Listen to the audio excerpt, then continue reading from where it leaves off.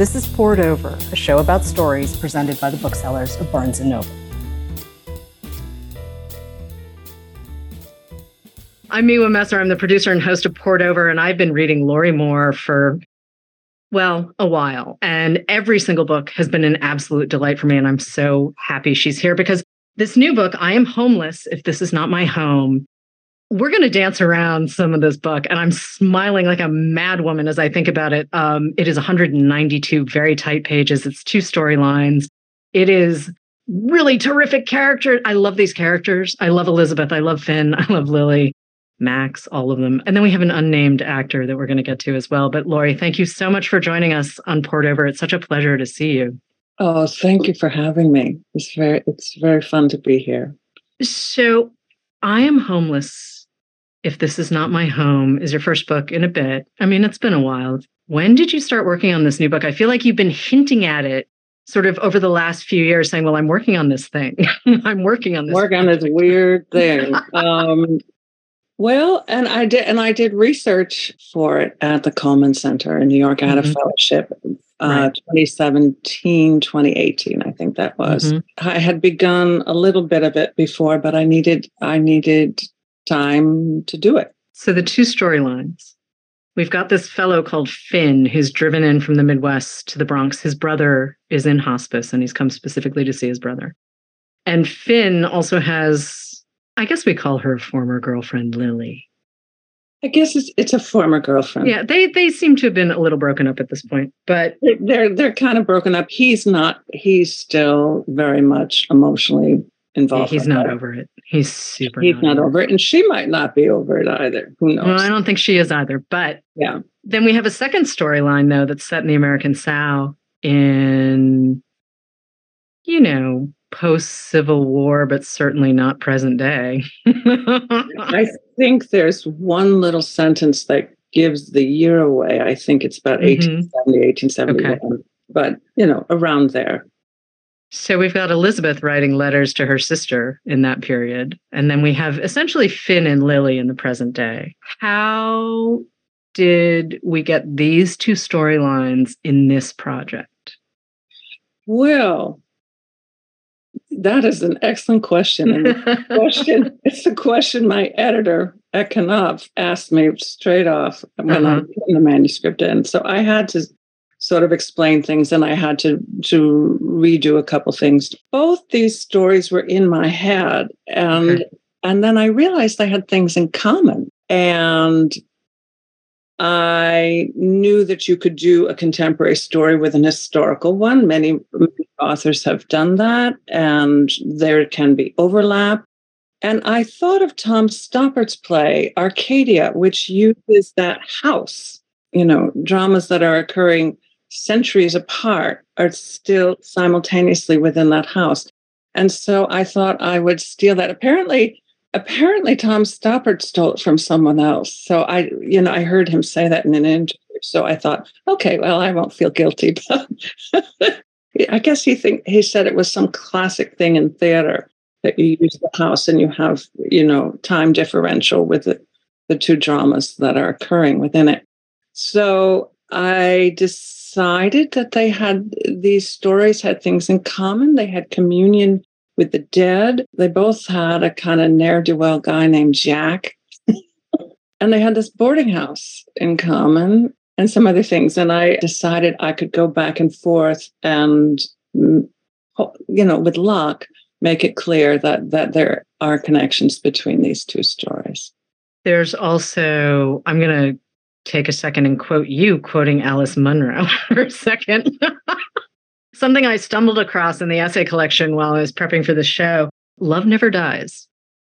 And there's a lot of love in this book. There's familial love, there's sibling love, there's romantic love. There's all sorts of love in this book, right? And you write about siblings in a really cool way. It's something I noticed only when I was completing this novel. That there's siblings in all of them. And there's also protagonists who are carried away by a slightly imaginary love in all my novels. And I didn't even realize that until I thought, well, what does that mean? And I just couldn't go there.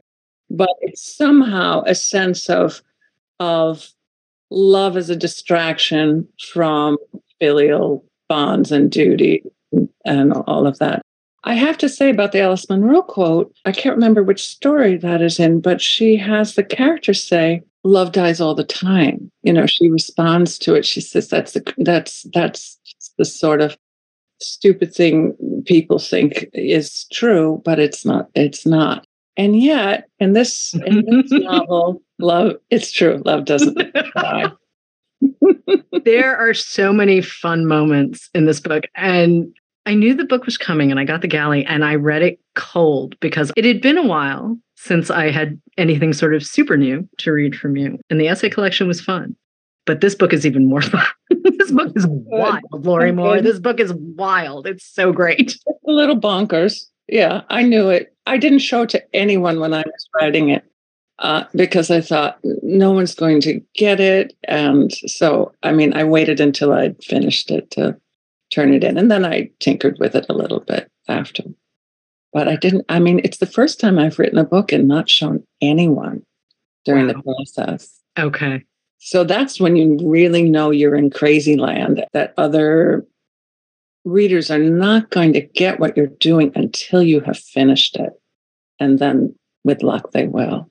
And you've had the same agent and the same editor for every single book since Self-Help, right? I have. It's okay, so you didn't even show them, and they've known you for a really long time. I showed them once I had a draft. Okay. And then I did make some changes afterward. I had what I thought of as a finished draft. And then I turned that in, and they had responses. And I made some changes. But usually I show it to a couple writer friends and I say, tell me if there's something really wrong here. But I didn't do that this time. Because there's a lot of what I consider Lorrie Moore writer in this book. The dialogue is great. The humor is there. And there's so much payoff in this book. There's so much good, funny Lorrie Moore wit in this book, even though it's I can't stop thinking about it, but I also can't stop laughing because you pulled it off entirely. And I know people are going to be listening to the show thinking, what is going on? And all I want to say is it's 192 pages. You can read it very quickly and you'll fly through the story. And all of the things I think of when I think of your short stories are there. The way you describe what's happening in this world and what's happening between Finn and Max and Finn and Lily and Elizabeth and her sister and Elizabeth and her gentleman boarder, the actor who's staying in her boarding house. Yeah. I know you said this book feels really wild, and yes, I would not disagree with you. And yet, when did you decide that this was the project, that you were just going to commit completely to this idea? I suppose when I was at the Cullman Center, I never set out to write an historical novel, but as I did the research and as I had this other story of grief in my head, I thought these stories of grief are really speaking to each other in some way. Maybe all stories of grief speak to one another. And so, at the Cullman Center, I did the historical research and I did way too much research. Okay. And that's the way I just suddenly thought, I want to come back as an historian in my next life. I did more research than I used. It was very interesting, and some of the research is in there, and I wanted the back and forth between present day, we'll say, and present day politics. 2016, it's the election of Trump, and I thought, the idea of the Confederacy never dying is in both parts. So I had both things going on. Now I wrote them pretty much the way they appear in the book. I didn't write the letters separately and intersperse them. I really did it exactly as it was to be read, which might be a little weird. It's certainly not very David Mitchell of me. You gave Elizabeth a really great line, though, and talking about everything that you just mentioned. It does seem this place has been handed some moment in history that's grown fearful and impulsive about hanging on to it. And I was just kind of like, oh, hi. And that's very early. That's early. It's possibly her second or third section in the book. And I just thought, okay, I'm in. I was already in from her first letter to her sister, and then we meet Finn and Max. And then I was like, oh, I need to see what's going on. Well, that's great. I'm so happy to hear you say that, because when there are so many sections, often people prefer one to another, and when they have to move on to another section, they miss the other one, or I don't know. There can be preferences in any kind of bicameral narrative, or even within a single narrative. If there's things, themes, relationships that you are more attached to than others, you can think that the whole thing is unbalanced. But I hope it all works as an assemblage, I'll say. I wanted to know how you were going to connect everything. That's what I really needed to know. I was like, okay, I see the parallels, but I really needed to know how you were going to bring this together. There are other writers who would have brought it together in a different way, or maybe never would have come up with any. But when you brought it together too, I was so pleased. I figured it was either going to connect in a physical way or an emotional way, and you actually gave me both. I hope, oh, good. Thank you. I hope there's both. I mean, there is one moment where Elizabeth, when she's handing over the dead body, we'll say that there's a couple of dead bodies in the. There are. Oh, yes, there are. She says, well, it's a bit of a custom in these parts to drive around the countryside with a dead body in your vehicle. Of course, As I Lay Dying is the reference point there. And I have a little quote at the beginning. I use the quote as an epigraph from Faulkner's As I Lay Dying. So there, in both sections, there is that driving around with someone who may or may not be dead, may or may not be who you think they are. So there's that parallel.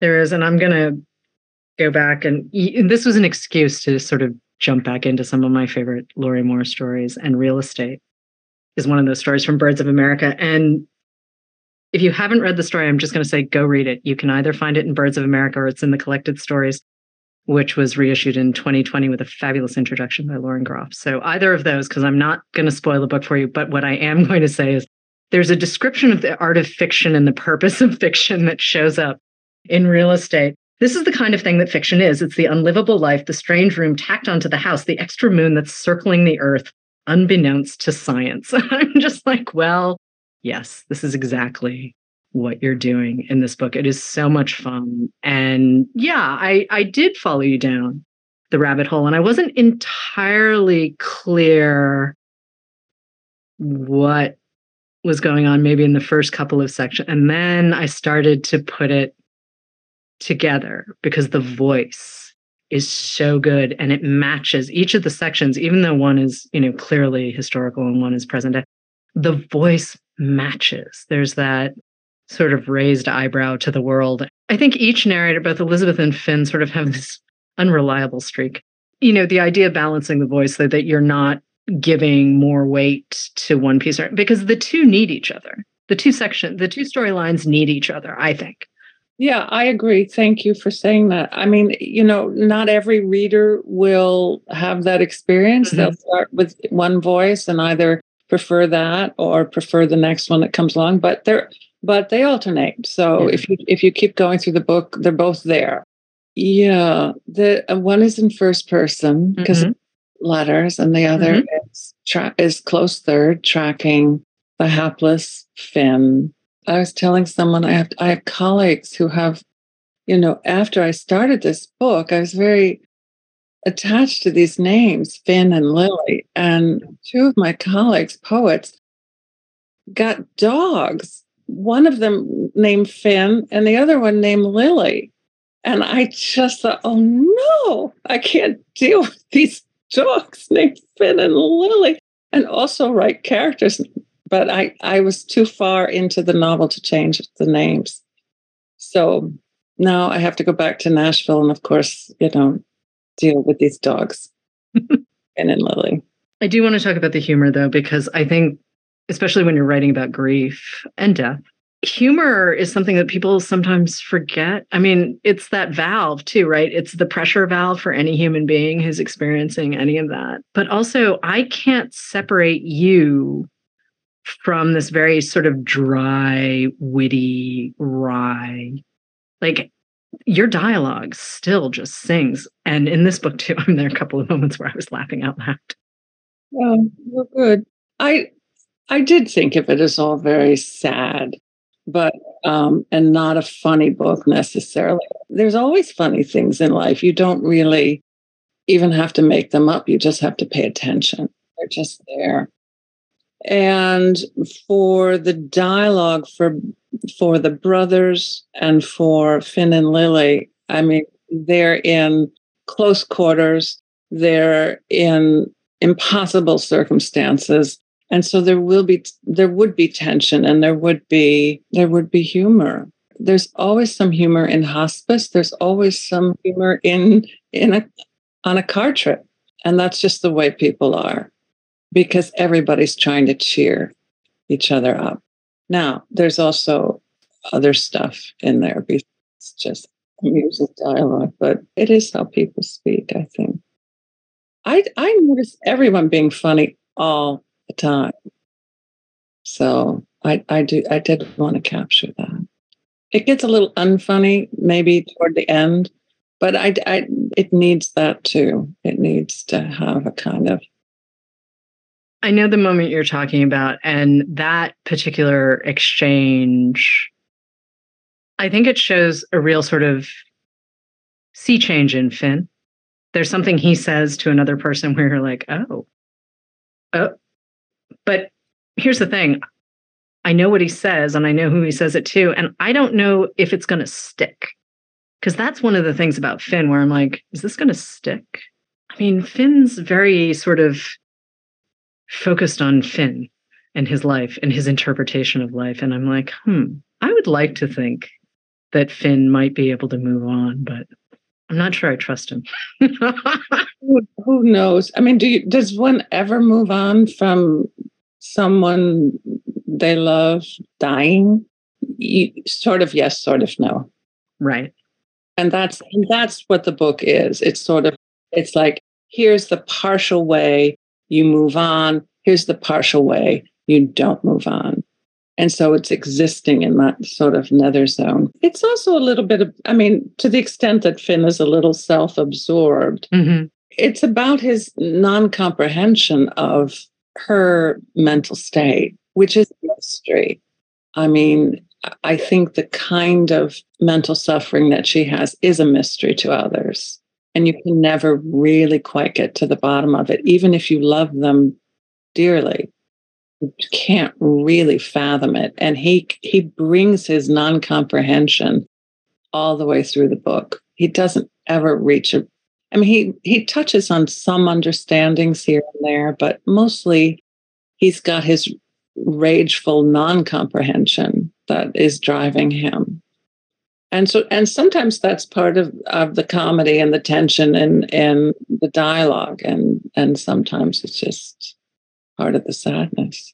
I genuinely believe that we experience life sort of in a balance of emotions, right? Like you can't have joy if you don't have sadness because you have nothing to compare it to. And that's, when I'm reading your work, really specifically the stories, but certainly the new novel, certainly I look to you to be able to raise an eyebrow at stuff where I know some people might not have the same response that I'm having, but there's an honesty to what you're saying and how you're saying it that I so appreciate. And maybe that just says I have a really black sense of humor.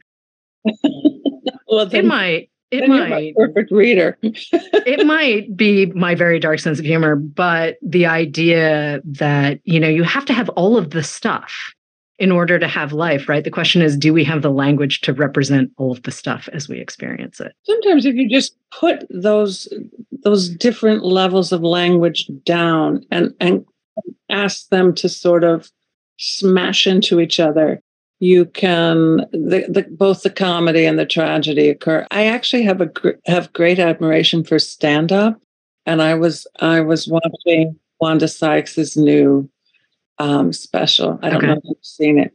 And I haven't yet. I don't think it's as great as her other ones, but there's a moment that just had me laughing out loud. And she's trying to be a guy who is going through the hot flashes of menopause while Sorry. she's just imagining this, she's creating this, while he gives the quarterly earnings report in a company meeting. So it's like he's got the PowerPoint figures and the graphs and the corporate language going on at the same time. She's made up a language for male menopause that he's also suffering from. And so the collision of those two rhetorical levels, it's what's so funny. And she did that very, very well. Mm-hmm. I just had great admiration for that. But that's also sometimes the definition of surrealism, Mm-hmm. two completely disparate things sort of suddenly together. But it certainly is the definition of humor. Something's out of context and smashing into something else. This book has a lot of that. Oh, it does. It's so satisfying. I'm also just thinking there's a twist that pops in the letters when you realize something that Elizabeth has been withholding, and it does not deal with the gentleman boarder or the gentleman actor, excuse me. And I was laughing so hard. I was like, of course, this makes a ton of sense. And it has something to do with her sister. But there's a lot of that kind of, what do we do with our secrets? How do our secrets define us? How do we put our secrets out into the world or not? I want to go back to Lauren Groff for a second. She, as I said, had written this wonderful introduction to the collected stories. And terrific. She is great. And she is also a former student of yours as Madison, as was Emma Straub, which right. I love the idea that there's a direct lineage between you and two of my favorite women on the planet. One of the things Lauren talks about in that introduction that anyone who has read your work knows is just this, there's this Lorrie Moore voice that really cannot be imitated, right? Like it's so wildly unique. It seems like you've had it all along, though. It feels like we start with self-help, and and I can see the through line, and I can see sort of this raised eyebrow, right, that you have for all of us. That's great. I think a writer might be the last to know about the through line between their work, because to get work written, you have to feel that it's new. You have to feel, oh, this is something I haven't done before. And so that's what I had to feel with every single thing that I wrote. Like, this is new and different. And Lauren writes that way. I just spent time with Lauren in Berlin. I was at the American Academy in Berlin with her. We were fellows together. It was really fun. She was there with her beautiful family, and it was just really nice. So there may be certain aspects of style in the sentences. You're writing to your ear. You're writing probably to the same ear, even though you think you're doing something that you've never done before. That inner ear is still probably the same inner ear. It may be modified as you go through life a little, but musicality, the sense of rhythm is probably just there always. And if you write at all in a poetic way or in the first person, if you're worried about how a humorous line has to scan, you're writing to that inner ear for its rhythms and its sound. So the sound of a book, the sound of a story, those are very, very key. And even though you may feel you're writing a brand new book, sound may be reporting in to the same inner ear that the author has. I hope there are differences among the books. And I always hope that I've gotten better, but I probably have just gotten different a little bit in terms of subject matter and all of that. But you have to feel that as you go through life as a writer. You have to feel this next book is new, this next book is different. And you have to hope that your best work is ahead of you. I still think that at my old age, I think, oh, my best work is still ahead. Hang on for 5 more years. I'll have another book. Oh, please. I can be patient. Oh, I can be, no. I can be totally patient. And I have a subscription to the New York Review. So I'm good. I'm okay. I can hold on. I'll be fine. But I'm just thinking about what you said just now, that there are certain elements that I know I'm going to get. And I say this even in regards to like your television criticism, like you've written about The Wire and you've written about True Detective and you've written about Friday Night Lights. And even there, I know I'm reading a piece by you, but I was never really expecting you to write about television, though I'm glad you did. I never expected to Really? either. Okay. It was a very weird journey because I wasn't really a television person. I just happened to spend a summer watching The Wire. Which is great. I mean, I love The Wire. And then I went to find things that were written about it. You know, this is what criticism is useful for. Right. That's why the New York Times turned so much writing over to Succession. Yeah. People wanted to discuss it after they'd seen it. I think they turned a little too many column inches over to Succession, but whatever. But I could find nothing about The Wire, nothing in the New York Times, nothing. And this was years later, a little bit in London. The London papers, nothing in the New Yorker. The New Yorker had never reviewed it. And I just thought that is really crazy. So I asked Bob Silvers if I could do it. And he said, sure. And then he started to hand me TV pieces. Right. And I thought, wow, am I becoming a TV reviewer? This will be a nice gig in my old age, maybe. I don't know. But I started to write about these really interesting shows. And also quite novelistic in the way they deal with time and arcs and all of that. I mean, they really... And the cinematography on all of them, the photography and the acting, those two things made them so unlike the television that I grew up with, to the extent that I grew up with television. Everybody does to some extent. Didn't look like a film. It looked like TV. And suddenly there's this new age of television where the television doesn't look like TV. It looks like a film. And the actors were fantastic in all of these shows. And, you know, the writing, in a sense, was the least of it. I hate to say that because it sounds like I'm not in solidarity with the writer's strike, but I am. But the actors are, you know, and the photography on the shows that I wrote about were fantastic. Well, I think, too, story finds so many different routes to us, right? I think that there are times where even narrative, and you've been a political novelist for quite some time. I mean, if you think about it, right, domestic dramas are political. I mean, I say this all the time, and one of the examples I use is The Hours by Michael Cunningham. There's that first section of the book where, you know, the young man's mother is basically having a meltdown in her kitchen while she bakes him a cake. But as a synopsis for like the entire 1950s and being a woman and being a married woman, especially in the suburbs, like it is a wildly political piece.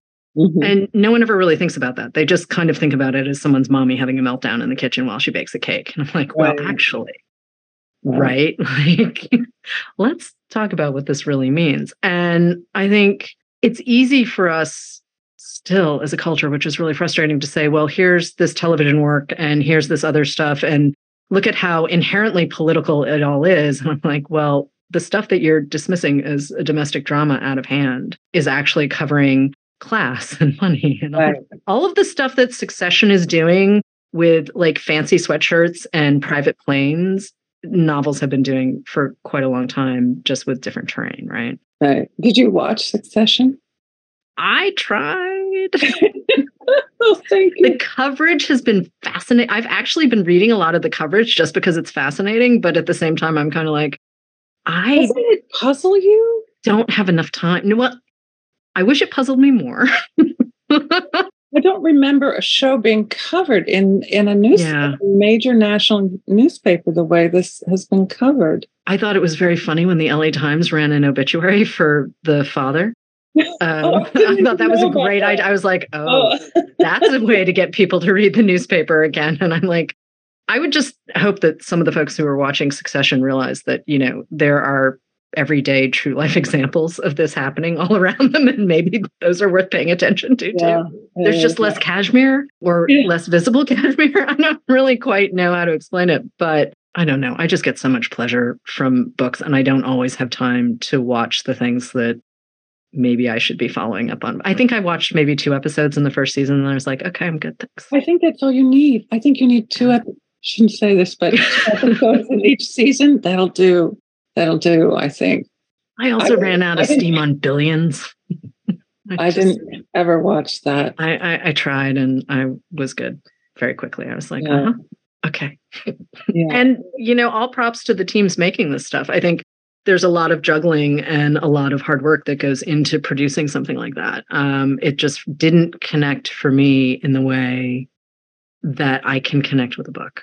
And it might also be because there are people doing the job in front of me and I'm watching them, as opposed to thinking about what the language on the page means and where the story is and who I believe and who I trust on the page. And there's so much more, there's so much more careful language and also interiority. You have access to everybody's interior, or at least an interiority in a novel or a short story.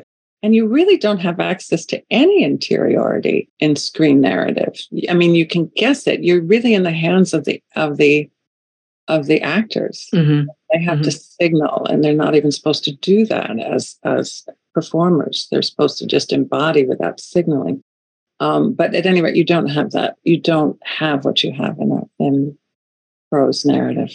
I think, too, we're in an interesting moment for criticism. And certainly this is something you've been doing for the New York Review since, 99? I think that's right. Yeah. Wow. Okay. So 99-ish. But you have this great way of thinking about criticism that you are coming to, less so with television, obviously, and much more with novels, but that you're coming as a practitioner, that you're not working out of theory, that you're not working out of, a plan, as it were, which I love, because you also you've taught in MFA programs at Wisconsin and now at Vanderbilt. And I love this idea of you saying, well, no, actually, I just work through this thing and I'm going to sit down and then I'm going to tell you what I think. And it's not from, you're not coming at it sideways. You're just saying, here we are. I want to talk. And I just want to use ordinary language. I don't want to use academic language. I don't want to use professional language. I don't want any jargon to be there. And I've avoided jargon my whole life anyway. So it's not even that I'm well versed in it and just not using it. I just don't have access to it and don't want access to it. So yeah, when I'm looking at fiction, I am looking at it as a practitioner and paying attention to the voice and the structure and all that. But I want to talk about it in ordinary ways. And when I'm looking at television or film, especially television, I have looked at it sort of as a Martian, because not as a practitioner, as you say, but as someone who had a highly regulated childhood television.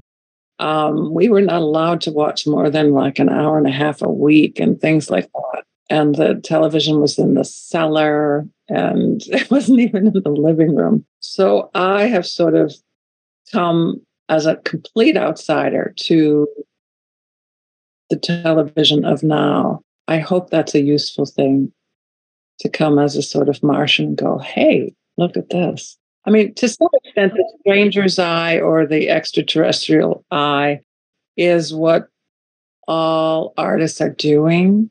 They're sort of saying, let me bring this sort of odd view and this unaccustomed view to what I'm watching or what I'm seeing, what I'm observing, as opposed to someone deep in the knowledge of that thing.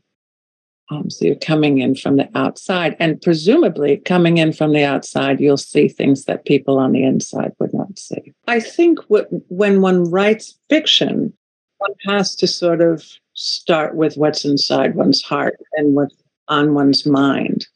When one writes criticism, one is really starting externally to oneself.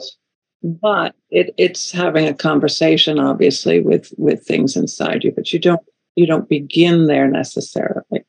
You sort of begin more externally.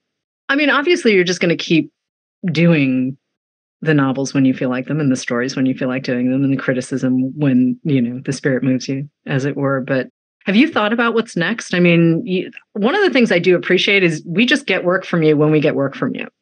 And, it's kind of a delight. And it's like, oh, there's a new Lorrie Moore. Oh, well, she's still alive? Yeah, or who is she? I started something in Berlin, so I will be working on that. And I owe the New York Review a review. I've owed it to them for a while. We'll see if I can complete that. But there will be other things. I won't die. I won't die. That's okay. Please don't. But more importantly, I mean, I liked... And even if I do die, guess what? I can come back. But I mean, also just piecing together what you'd been saying and then realizing that, I Am Homeless If This Is Not My Home was the book you were talking about. It's like, eventually we can work backwards. That's kind of the fun. Because I think I said early on that I was doing a ghost story years ago. This is sort of my ghost story. And one of the next things that I will have some Berlin in it. Okay. Berlin is the most astonishing city historically of the 20th century, I think. Very tragic city, very complicated, and now very, very interesting and alive, but really processing so much history there. It reminded me a little bit of the South in terms of all the sort of tragic history that has to be processed there. I can see that. I'm just going to sit here quietly while you do your thing. That is a novel I would very much like to. That does feel more like a novel than stories. I don't know. Am I wrong about that? I don't know. The Berlin Project. Okay. Let's see. I'm not going to. Listen. Sorry, right? You don't like. I have no contracts right now, so I'm not contracted for anything. It doesn't have to be one thing or another. Okay, I'm going to make the wheel in my head stop turning because now because also I finished the new. It's 192 pages. Well, it's dense. I Am Homeless. It's sometimes dense, and sometimes the dialogue moves along quickly, and then sometimes the writing gets more compact and compressed. Didn't feel like it was dense at all. I felt like it really felt like it flew for me, and it flew not because I was reading a novel by you so much as I really was invested in puzzling out where we were going. That's what I wanted to know where Finn and Lily and Max and Elizabeth were taking us. I was just like, what? And it was so satisfying. And that's the thing that I really want to keep coming back to. And I know you and I were joking about beach reading before we started taping. And I'm the kind of person who takes Per Pedersen's out stealing horses to the beach. So I know other people do not do that. But I would say, the new one is totally perfect beach reading. Oh, good. It can be read anywhere. It can be read in your backyard. It can be read on the sofa. It can be read on the beach. It's just, the language is really satisfying. The emotional journey is really satisfying. The characters, I mean, they're great. And yet I was kind of like, do I trust you? Where are you going with? I mean, Lily is a therapy clown. I'm going to just let that hang out there. Lily's a therapy clown. She's not a very good one, she said. No, but and she's still a therapy clown. I guess I just sucked at it, she said. Yeah. Well, there's that. Yeah. Do you miss this world? Do you miss these characters? Do you miss this I story? sort of do and sort of don't. Okay. I mean, with A Gate at the Stairs, I missed Elsie Kelchin for a whole year after. Oh, wow. Okay. I can see that. Did. I'm not really going to miss Finn for a whole year. He's a different sort of character. Yeah. But do I feel attached to him? Do I think about him? Sure. Yeah. And Lily, sure. And everybody else in there, sure. Maybe because they're a little older than Tassie Kelchin was in A Gate at the Stairs. I feel like the characters in this novel, their lives are already formed and made. And A Gate at the Stairs, there were still some questions as to what was going to happen to her. Who would she be when she was 40? You don't really know.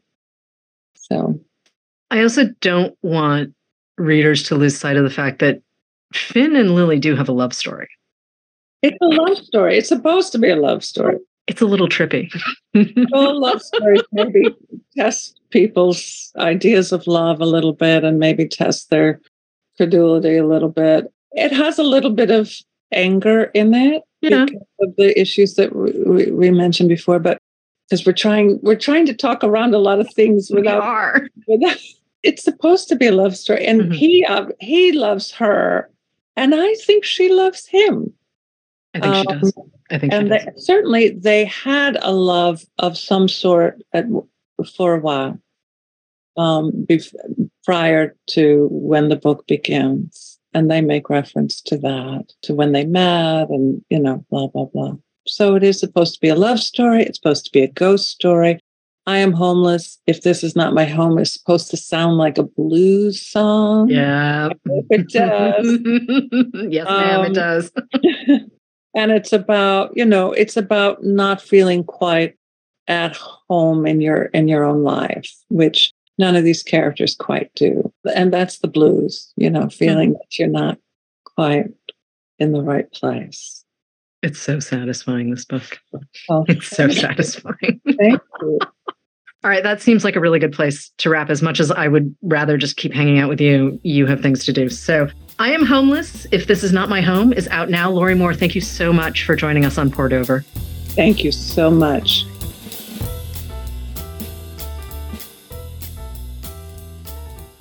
Hello, readers. We're back with another TBR Top Off. We're going to recommend a couple of fantastic books to go along with the wonderful, wonderful, wonderful Lorrie Moore. I'm Mark at my Barnes & Noble here in Cincinnati, Ohio, and I'm joined by my book buddy, Madison. Hi, Madison. Where are you at? I am here at my home store in Los Angeles. So I'm going to go ahead and kick things off. I've been very excited for anything new by Lorrie Moore, and this is a wild, I guess, departure, but just a wild setup for her. But her writing style is something that I really cherish, and it made me think of something I read recently that I really loved, and that is The Department of Speculations by Jenny Offill. Oh my God, this book. It is a novella, essentially, made up of phrases, thoughts, random facts, all building essentially the psyche and heart of a woman who is just this narrator that you don't really know where she lands until these small phrases start to build and build and build. And by the time you finish the book, you have a complete person. It's essentially the story of a woman who is reflecting on her life and marriage as it begins to unravel. The pure moments, the shameful choices, the longing, and the regret. But it's the way that Offill crystallizes each sentence and each phrase for maximum effect. If you were to just glance at the book, it's essentially just sentences broken up that has a trajectory, has a narrative flow, but it's just done so well. It's these quick thoughts, it's these flashes of memory, and this undercurrent of this mounting anger and resentment that I think is probably deserved once you get to know this character. It's a book that is best read quickly, right up to the end, and then retraced slowly and with care. It's one of those books that you finish and you go, okay, let's do this again from a different angle. And it's funny. It's an intelligent wryness that I think that can catch you off guard as you try to sift through these bits and bobs of feelings and thoughts that make the book up. There are these great surprises that can make you giggle. At least make an eyebrow raise. This is a book that has more honesty packed into it than a title that I've read in a long time. And it's one that I plan to revisit many times over. And that is Department of Speculations by Jenny Offill. Madison, what do you have for us? Yes. Well, first, we love a book that you can come back to. That's always important. Never read the same book twice because it gives you something different every time. That was a weird way I said that, but... No, I love it. When I was thinking of a book, I came to one that for like months now, I've just keep picking up. I was like, I'm reading this. Like I finally just gave in and read it because I had been walking around the store carrying it. And that was Summer Sun's by Lee Mandello. I love this book. I will say just a little bit of a trigger warning. It does deal with suicide. Just want to put that out there. So if that's something you do not want to read about, I would not pick this book up. It is an adult horror novel with a hint of dark academia, which I think is one of my favorite genres. So in this story, you have Andrew and Eddie, who are like two best friends. They were like so in sync, so compatible, so involved in each other's lives. And then within the span of 6 months, that kind of all disappears. So Eddie goes to Vanderbilt before Andrew. So he goes 6 months before, and then days before Andrew is supposed to get there, Eddie dies in what is, people believe, a suicide. Andrew goes and needs to find what actually happened. And in doing so, uncovers, I think, an Eddie he never expected. And there's so many twists and turns within this novel that I think the writer does so well that just like keeps you reading. Like, it's dubbed like a perfect summer read. And it's not like your traditional beach read. It is a summer read in that the prose is so lyrical, the diverse casting, and it's done so well. And it addresses so many issues of like race, class, privilege, sexuality. It hits all those topics and doesn't make you feel overwhelmed by those topics. It really is just connected and interwoven in such a beautiful way while you're discovering this secondary life Eddie had before Andrew even got there. So it's definitely a page turner. I think it has a lot of quirks. It has a lot of twists and turns. The writing, I think, for me is the best part. Because when you like pick up a book, it feels thick. It's one of those books that feels thick, but when you're reading it, like you're just flying through it. Like it could be the length of a novella, but like the writing pulls you in so much. Like that's how it feels. You get through it so fast, and then you're left with like, I think, wanting more from the story. And I think it's a step through this like horror genre that isn't like, slasher, or there is like an element of like spookiness, but it's definitely a horror that leaves you thinking, which sometimes, psychological horror, that's the word I'm looking for. I love those. I love when an author can get into my head, which is why I chose Summer Suns by Lee Mandello, and I think it pairs really, really well. I like that pick. You're right, the book has a lyrical quality to it. It has like a highbrow horror. It was kind of how it was described to me, and I like the character work in this. I think that it's interesting to revisit somebody's life after they've gone and uncover things about yourself at the same time. So nice choice. But that's all we have for today. Wah, wah. But don't worry, we'll be back sometime soon. But thank you so much for tuning into Poured Over. Please make sure to give us a rating and subscribe so you never miss an episode. You can also follow us on our socials at Barnes & Noble, pretty simple. I'm Mark. You can follow my home store at BN Westchester. And I'm Madison. You can follow my home store at BN Events Grove. Thanks for tuning in, everybody. Happy reading. Goodbye. Happy reading. Bye-bye. Thank you for listening. Poured Over is a Barnes & Noble production. To help other readers find us, please rate and review the show wherever you listen to podcasts.